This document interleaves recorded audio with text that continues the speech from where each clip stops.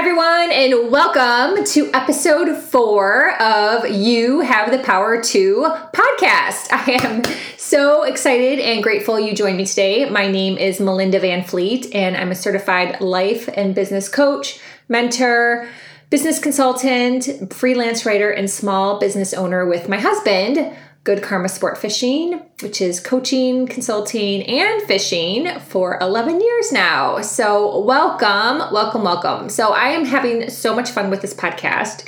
And I had a thought. I'm like, you know what? I'm going to record a bunch of episodes and put them out there just so people can kind of get the vibe and get into all the different topics that are coming through me in terms of taking your power back and owning your power and understanding that you have the power too. So one of the topics that came to me when I was moving was about my vision board. And I have had a vision board for a very long time. I updated it a few years ago, and I actually was going back through the Good Karma Success Coach podcast to see when was the last time I talked about having a vision board, because I have talked about having a vision board several times on that podcast, and all those podcast episodes are still alive, so that's why I'm going to be referring back to them here and there, that and Crush It in Sales if something is relevant. And episode 190, which was from April 24th, was how to best create and utilize your vision board. So you can tell I've been doing a vision board, and if you know me, you know I'm going to be 52 in April. So when I think back on my life, I actually was quote unquote vision boarding back when I was like in high school, even probably sooner, because I was always obsessed with magazines, and I would rip out things that I desired or, I wanted, and I'd put them in a folder. And this was way before the internet. So, most kids, unless your parents were spiritual, you didn't know what a vision board was. That wasn't like a concept. It wasn't something that you really even ever thought about. You just kind of picked out your favorite things and, put them on your wall or a bulletin board, or in my case, I put in a folder. So I had all these things in a folder since like I was younger, and I actually still have that folder. And I think I've mentioned that before in a podcast. But what ended up happening when I was moving was I had to take down my vision board. I had to actually pull it apart. I had to take all the pictures off, and I ended up putting them in a folder. And quite frankly, the vision board was a little dusty.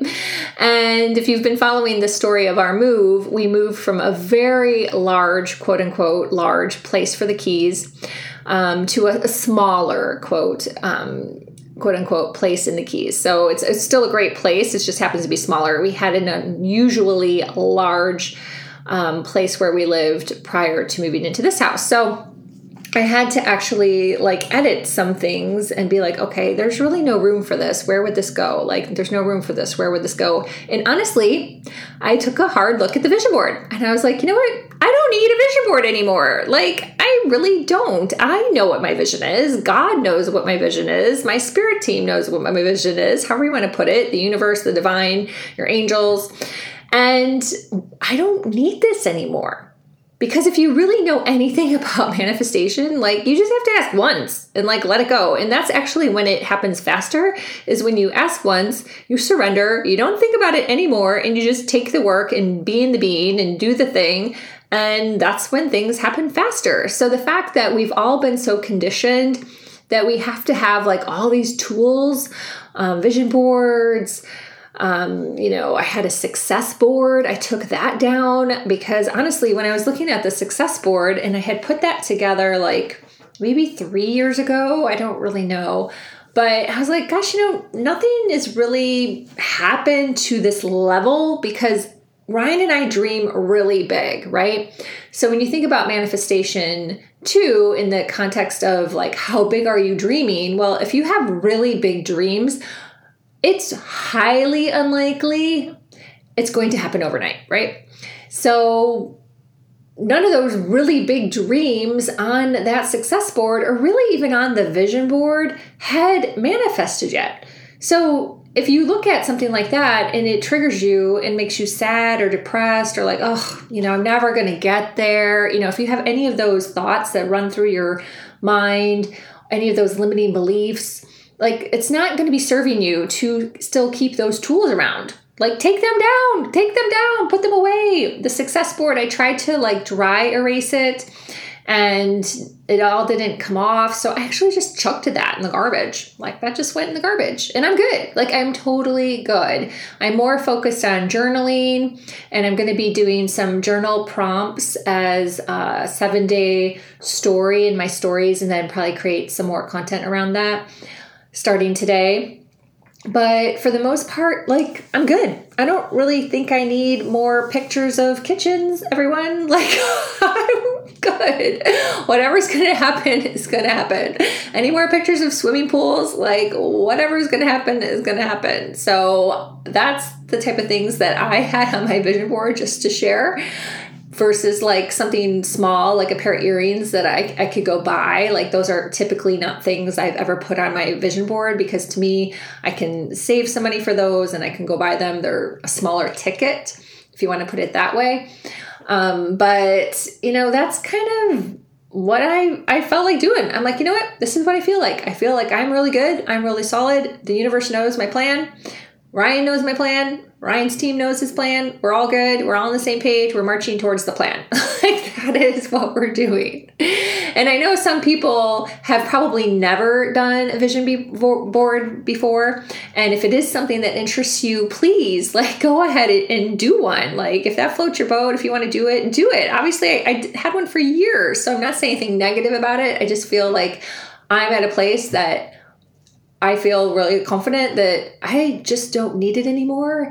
And that comes from a place of knowing. So if you are someone that has never created a vision board, I highly recommend checking out that episode 190, and I will put the link in the show notes. But do it. Go ahead and do it and see what happens. It's a fun thing because if you're looking at it from a fun lens, like you're kind of like shopping in a way, right? And then I do know some people put different like affirmations or ways they want to be or different mindset tips. They put more verbiage. I've seen that a lot on vision boards. I have never done that because I never have been called to do it that way. But if that is something that you wish to do, if that is maybe a spiritual teacher that you're following and they have that as an idea and you feel like doing that, then do that, right? The vision board is supposed to be a tool that makes you happy, puts you in a really positive vibe, a state of being for the future, which should obviously really be your present if you think about it that way. And you're just having fun with it. So have fun with your vision board if you wish to have one. However, mine is in the garbage. So the pictures are in a folder in a drawer, but everything else is in the garbage. So until next podcast, which will be episode 5, I hope you like this podcast. I would love to hear from you. Please check out the other ones, episode 1, 2, and 3, especially episode 3. I loved recording that one about having belief in yourself. And Ryan was on it just a little bit to share his insight. And that's just kind of a new way that we're going to podcast together a little bit more, where he's not necessarily telling long fishing stories. He's just kind of sharing more business tips and insight and mindset tips. So check that out because that was really fun to record. And that's all I got. So follow me on Facebook, LinkedIn, Instagram, Twitter. If you're interested in one-on-one coaching or a business audit, feel free to email me at melinda@melindavanfleet.com or check out my website, which is melindavanfleet.com. And until next week, thank you so much for listening. Please share this podcast, and I hope it helps you take your power back. Bye.